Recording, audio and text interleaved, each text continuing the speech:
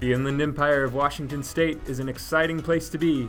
Hammers are swinging, cranes are craning, machines are buzzing, robots are learning, and the region is full of life. Welcome to the Irons in the Fire podcast, a show exploring the many exciting and innovative businesses that drive and promote our local economy here in Spokane, Washington, and beyond.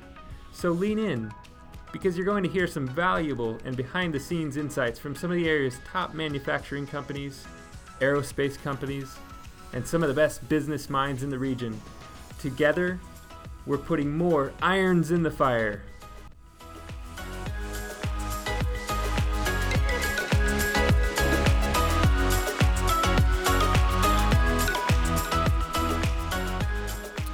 Well, folks, thanks for tuning in to another edition of the Irons in the Fire podcast. I'm your host, James Krejci, and this is season 2 of the podcast, so super excited about that. It means that season 1 went okay, and we're looking to move forward with another season. So no better way to do that than to kick off here with our guest today, Dean Cameron, who's the CEO and president of Top Drawer Media. He let me in with all of my audio equipment this afternoon, and I cornered him, and now we're here recording. So, Dean, thanks for joining me today on Irons in the Fire. Well, thanks for having me, James. Appreciate it very much. So for you listeners out there who haven't yet heard of Top Drawer Media, you might be thinking to yourself, a media company on a manufacturing and aerospace podcast? What's this about? So let me give you a quick overview of Top Drawer Media. This isn't just any media company. They're publishers of 2 incredible magazines in the area, one of which focuses on the cluster of aerospace companies right here in the Pacific Northwest. The name of the magazine is Northwest Aerospace News. Now, I'm going to have all of you pause here for a second. I want to put a plug in for the magazine. You can head out to the App Store and search Northwest Aerospace News. And then once the app is downloaded, open it up and click on subscribe free. And then that way you can receive not only electronic copies, but you also receive a hard copy of each of the issues. Did I get that right, Dean? That's correct. Absolutely. So, Dean, you aren't just a publisher who one day decided to produce a magazine about aerospace. Walk us through your career experience and how that progressed from maybe where your career was and then how you landed here in the media world. Well, we won't go back too many eons, but my background has been in manufacturing for several decades, we'll say. But for the past 28 years, I was the national sales manager for an aerospace manufacturing company. So we got the opportunity to travel around the world, meet with some of the larger, both from an OEM and Tier 1 standpoint. And so it gave me a lot of insight to how the market works, how businesses communicate with each other or the lack thereof. And so that was, in my travels, I would find that, let me take a step back. The aerospace industry right now is uber busy, and there are very definite stiff penalties for late deliveries and issues like that. So one of the things that we learned was that, while we were always on time, my customers didn't always have suppliers that were on time. And so they would always ask me, well, do you know somebody? Do you know somebody that has this process or that process? Mm-hmm. And which we did.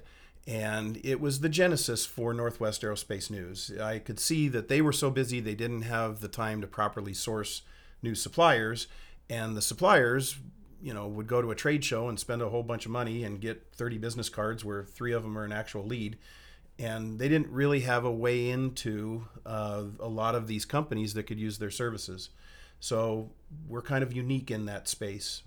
We represent and our content is manufacturing for the Pacific Northwest aerospace industry, but our distribution is both national in print and international digitally. And so it's a very broad reach for that segment of the market.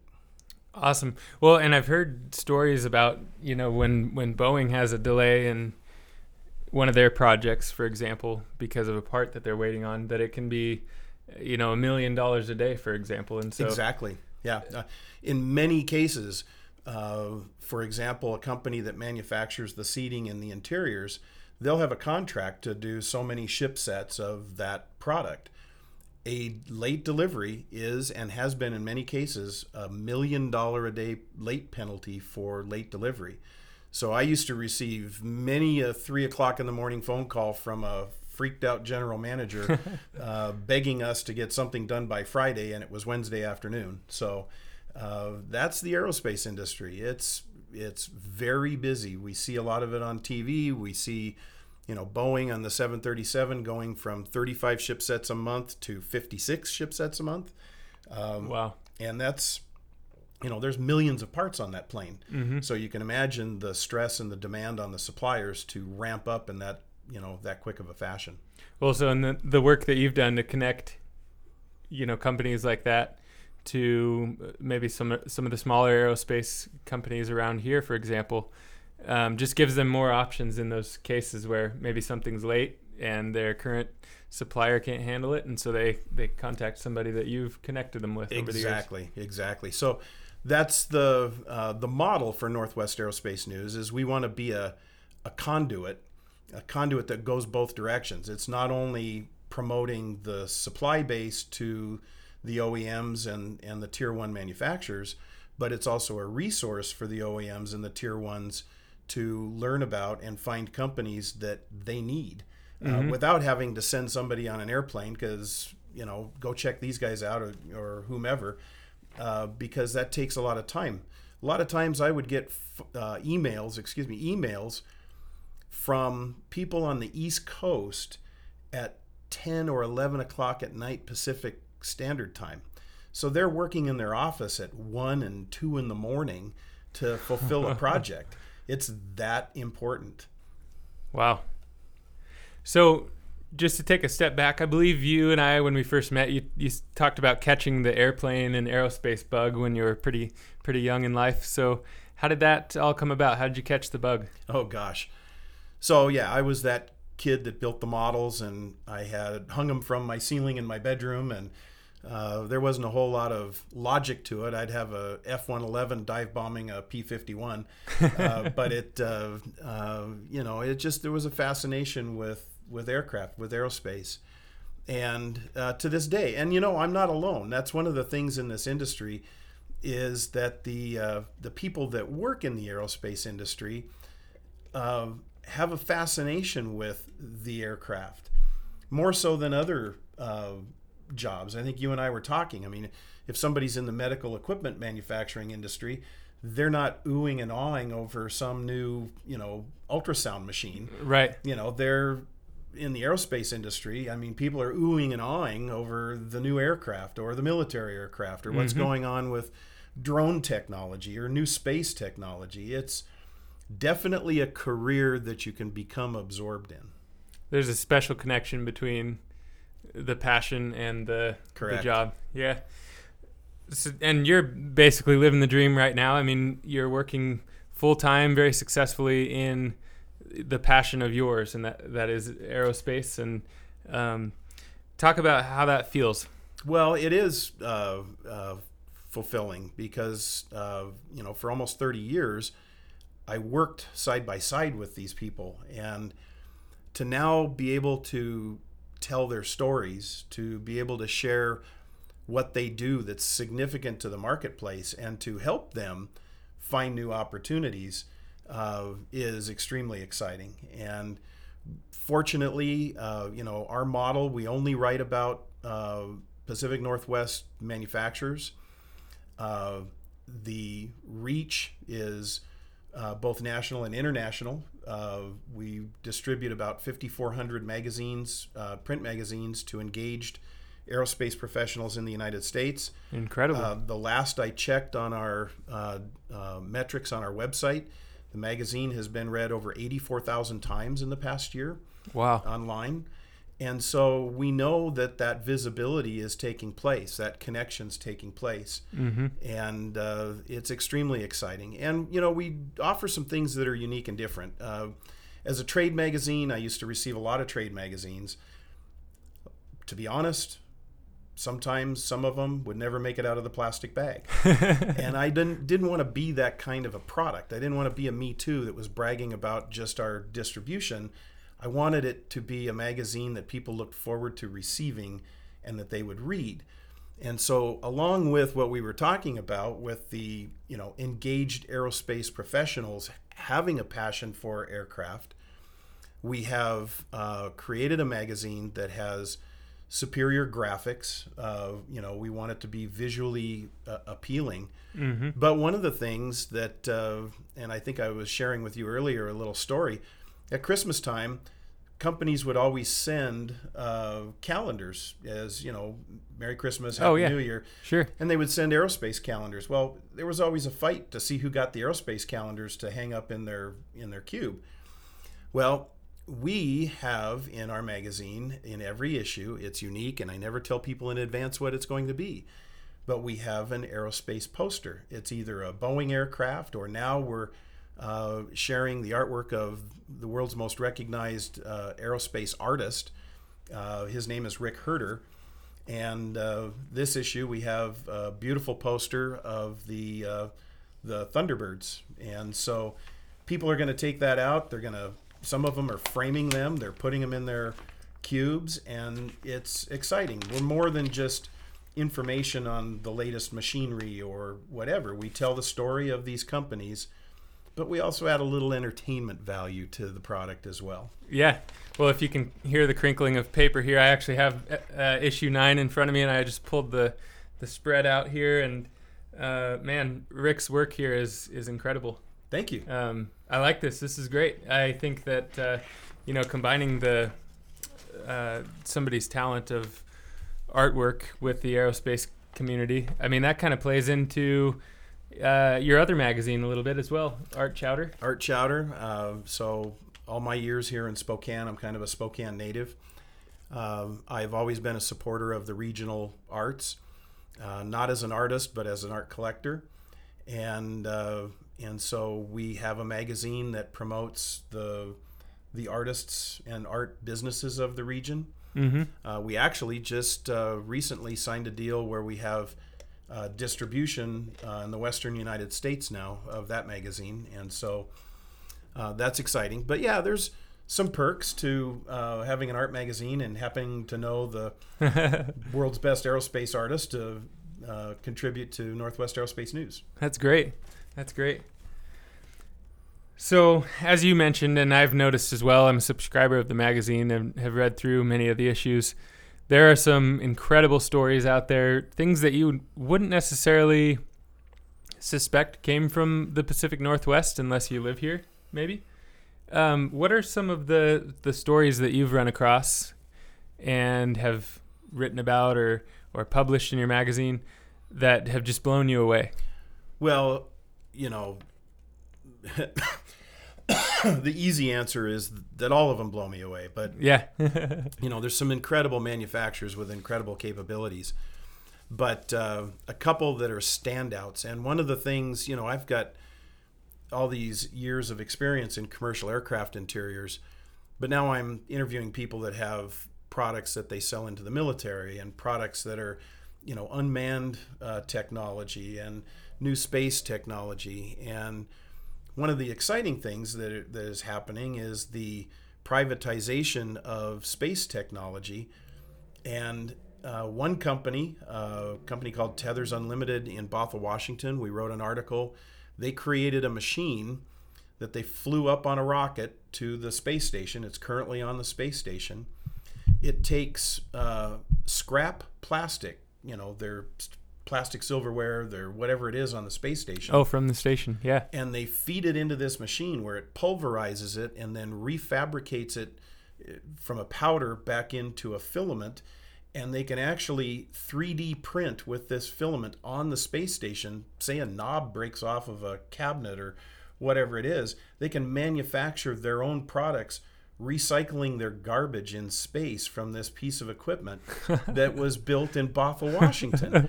And I mean, I like to say it's hardly futuristic before it's reality today. I'm gonna scoop myself in the next issue, not the one you're looking at, but the next one coming up. We're writing an article about a group of high school kids in little old Rathdrum, Idaho, who competed with universities, MIT, NASA-sponsored groups to build and launch what's called a CubeSat. It's a satellite that's about the size of a loaf of bread. Well, they were given that award.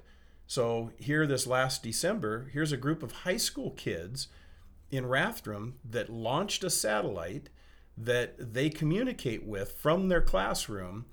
Now, to think about these high school kids actually launching a satellite in space, I don't even want to tell you what I was doing in high school.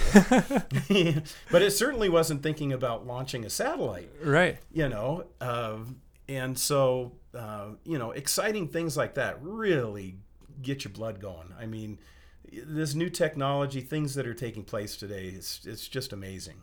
That's mind-blowing. And in season 1 of Irons in the Fire, I asked the question a lot about the labor markets of aerospace companies and manufacturing companies and some of the struggles that they're facing with hiring talent. And you hear a lot about we need to reach high school students, even younger than that, elementary schools, and get them intrigued with aerospace and manufacturing early. And what you're describing here, I mean, that's absolutely the result of... We interviewed those kids, and not one of them is seeking a mundane job. Every one of them is going into engineering or space technology or aerospace of some kind because they were inspired. They were inspired to do something very unique and cutting edge, and they are engaged as a group. It's really exciting.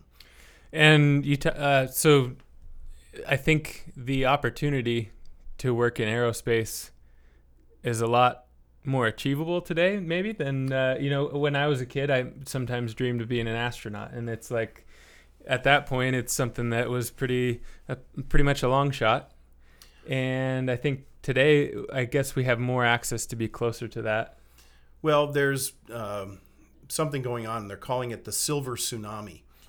So guys that are my age that have been in the industry for 25, 30, 35 years, well, they're retiring. And these are all baby boomers. And so that is a large part of the labor market that is now leaving the industry. They're retiring. Well, the schools haven't kept up with the trades. You don't go to a high school and have wood shop anymore, or a welding class, or typically. And so the push has always been, and there's nothing wrong with university and college and everything, but the push has always been, go to college, get a degree. Well, what it's created is a very significant shortage in the trades. And that push, people are starting to see that difference. You can go get a 2-year certificate, at a college, at a community college, and walk into a $50,000-$60,000 a year job in the trades right now. The industry is just aching for machinists, for welders, for even people to work in assembly. And so there's definitely a need for that STEM education, for some promotion of the trade schools and what that has to offer the young people today. I think that it's been under promoted, we'll say. Right. So my next question, you have so the companies that you write about in Northwest Aerospace News, they all are companies that have sort of risen to the top in terms of quality and reputation in the marketplace, things like that. What's been the common thread that has got them there? Well, I like to tell people that Boeing has trained us. Boeing wants product delivered fast, so on time, 100% quality, and competitively priced. And so the Pacific Northwest has over 2,000 companies that call themselves aerospace manufacturers. Wow. One of the reasons why we have international advertisers in our magazine is because the Pacific Northwest is the super hub of aerospace manufacturing in the world. The number of aircraft that Boeing puts out in the Puget Sound area, I don't have the exact numbers, but it's like 700 plus aircraft out of the Seattle area and 14 out of South Carolina. I mean, it's amazing the difference. And if you think, of all of the different platforms and how many parts go on the plane and what kind of organization and structure and delivery, you're talking hundreds of millions of parts that have to be built, shipped, and installed in order to hit those numbers. So people in Germany and France, we've had groups from Malaysia, they all come over here and want to look under the covers and see what we've got going on over here because they want to be in this industry too. There's an estimated, the number keeps going up, but there's an estimated $7 trillion worth of commercial aircraft manufacturing to be built in the next 20 years. Wow. So people, and it's not very susceptible to market conditions because there are more people and more people that want to fly and an aging fleet of aircraft that need to be replaced. So the demand is there. Even if the stock market isn't doing well, the demand is still there. And the fact that it spans internationally too, you that kind of mitigates some of maybe economic cycles within one country. Absolutely. I mean, if you think about it, we all hear about China and China doing more and more manufacturing. Well, more and more people in China are making enough money to want to travel. Mm-hmm. China doesn't have the infrastructure to build the airplanes that they need to travel with. So China is, going to be Boeing's largest customer, or Airbus for that matter. And so, those things, they're a given. And it's not just China. I mean, it's all throughout Asia. And we worked on projects when I was in the manufacturing world for Singapore and for Cathay and for just countless Air France, British Airlines, all of those companies, and a lot of the work is international. Nice, that's exciting. I mean, it's a huge opportunity there. Oh, you're talking the dollar numbers, and there's obviously other opportunities beyond that as well. But it'll be incredible to see.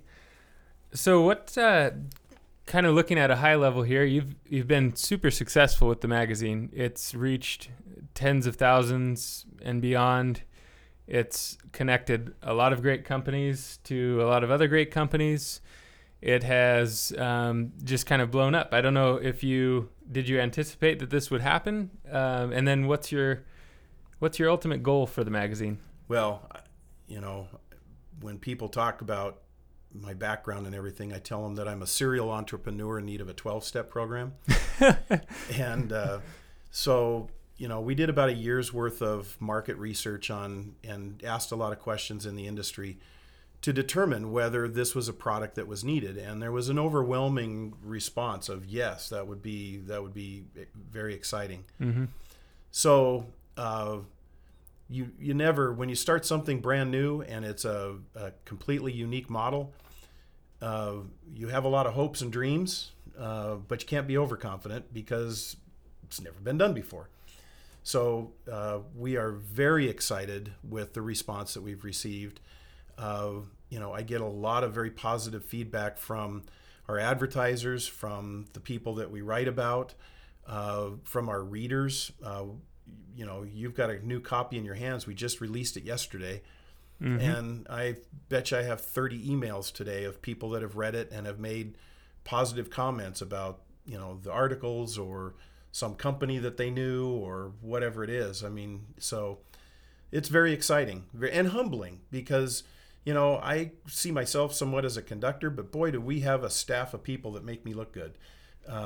Because, our Rebecca Lloyd, our graphic designer, she's just absolutely amazing. She gives the magazine the look. We contract with freelance aerospace writers who do a tremendous job writing the content. And so it's an honor to work alongside of a really committed, excited team like that. That's great. And here's what I'm noticing is that I see studies out there, and I put that in quotes. You'll see why.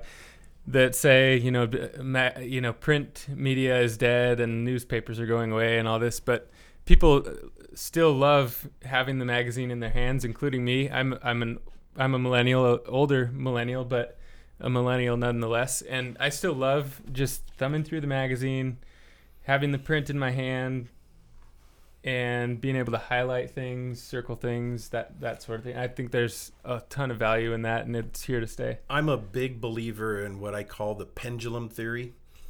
And, there's been this huge market rise in digital advertising and digital media. And the way that happens, how many of us, we download an app and the app is free, however, it has ads. And so those ads are blinky, flashy in your face. You got to X out of them to be able to, and it gets frustrating. Same thing with digital print media. Most of them have, ads and pop-ups and everything else that, you kind of get frustrated trying to, reach the content. You got to go through 3 layers of ads. And so while we have a digital magazine, it is exactly the same as the print magazine. Nothing pops up, flashes in your face, makes you, X out of it to be able to read the content. In our app, we don't have any ads in our app. The app is purely 100% customer service content. And it also has a networking feature for companies to be able to network with each other, so they can download their information, join our network, and if they're looking for a machine shop, they can pull up the app, find the machine shop. It has their website, it has their email, you can call their phone number direct from the app, has their social media links. So while in some cases print may be dead, People Magazine may be losing subscribers. Yeah. But we're a very focused, niche, industry-specific product, and I think, like you do, people want it on their desk. They want the freedom to be able to open it up, look at it. If they don't want to look at an ad, they turn the page. Yeah. And so it's, we feel very strongly that, one, the feel, the hand of the magazine, we went for high quality paper and we go for very good, high quality graphics and everything else. And I think the pendulum's starting to swing the other way. I think that people are really starting to appreciate having a magazine that they can go to anytime they want without having to fire up their computer. Yeah, and we get inundated with digital media nowadays, and so it's to disconnect from that. What better way than to pick up a magazine? So as I'm looking through these as well, there are some great contributors in here that come from various aerospace clusters or cluster groups. Talk about how those groups have contributed to the magazine and also contributed to the overall cause for the aerospace industry. So in my manufacturing days, networking has always been the means to find new opportunities. If you're not out there and shaking hands and meeting people and looking for, how can I solve somebody's problem, it's going to be very difficult to be successful. And so in launching this magazine, there are a number of member-based aerospace, what's called cluster groups. And some of them right off the top, and I tell everyone we belong to all the acronyms, but PNAA, Pacific Northwest Aerospace Alliance, PNDC, which is the Pacific Northwest Defense Coalition, AUVSI is the Autonomous Vehicle Group, INWAC, Inland Northwest Aerospace Consortium, Idaho, the IDAA, Idaho Aerospace Alliance, and there's several more. We sponsor AJAC, which is the Aerospace Joint Apprenticeship Committee. And so all of these organizations have large membership bases, and they all have networking events. And we also offer them opportunities to write editorials in the magazine so that it can reach their member base and provide a value to their members. So by working with all those organizations, all the acronyms, so to speak, then we have access to a lot of those 2,000 aerospace companies that I mentioned earlier in the Pacific Northwest. They know who we are. We hand out magazines at their events. We sponsor a lot of their conferences. And, you know, it's their news. We're writing about them. We're talking about their region, teaching them, you know, who might be a potential customer, and sharing that information with companies that might contact them and say, hey, we might want to bid from you. I like it. So, Dean, what are some of the great aerospace cluster events or networking events that people should be attending each year? Well, by the time this airs, a couple of them will have come and gone, but next week, May 28th and 29th, there's the I-90 Aerospace Conference, which is companies companies from around the United States, but the focus is Western Montana, Idaho, Oregon, everything east of the Cascade Mountain Range. Mm-hmm.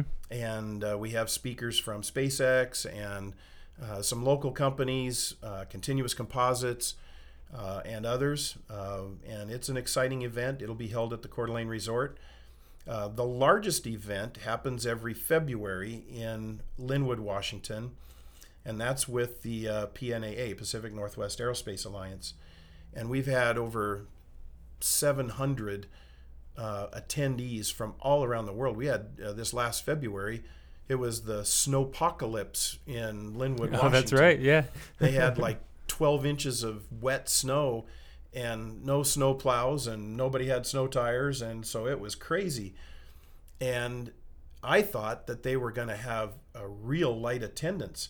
It was record attendance. It was standing room only. I think people hired sled dogs or something to get there because they were there. They showed up in force.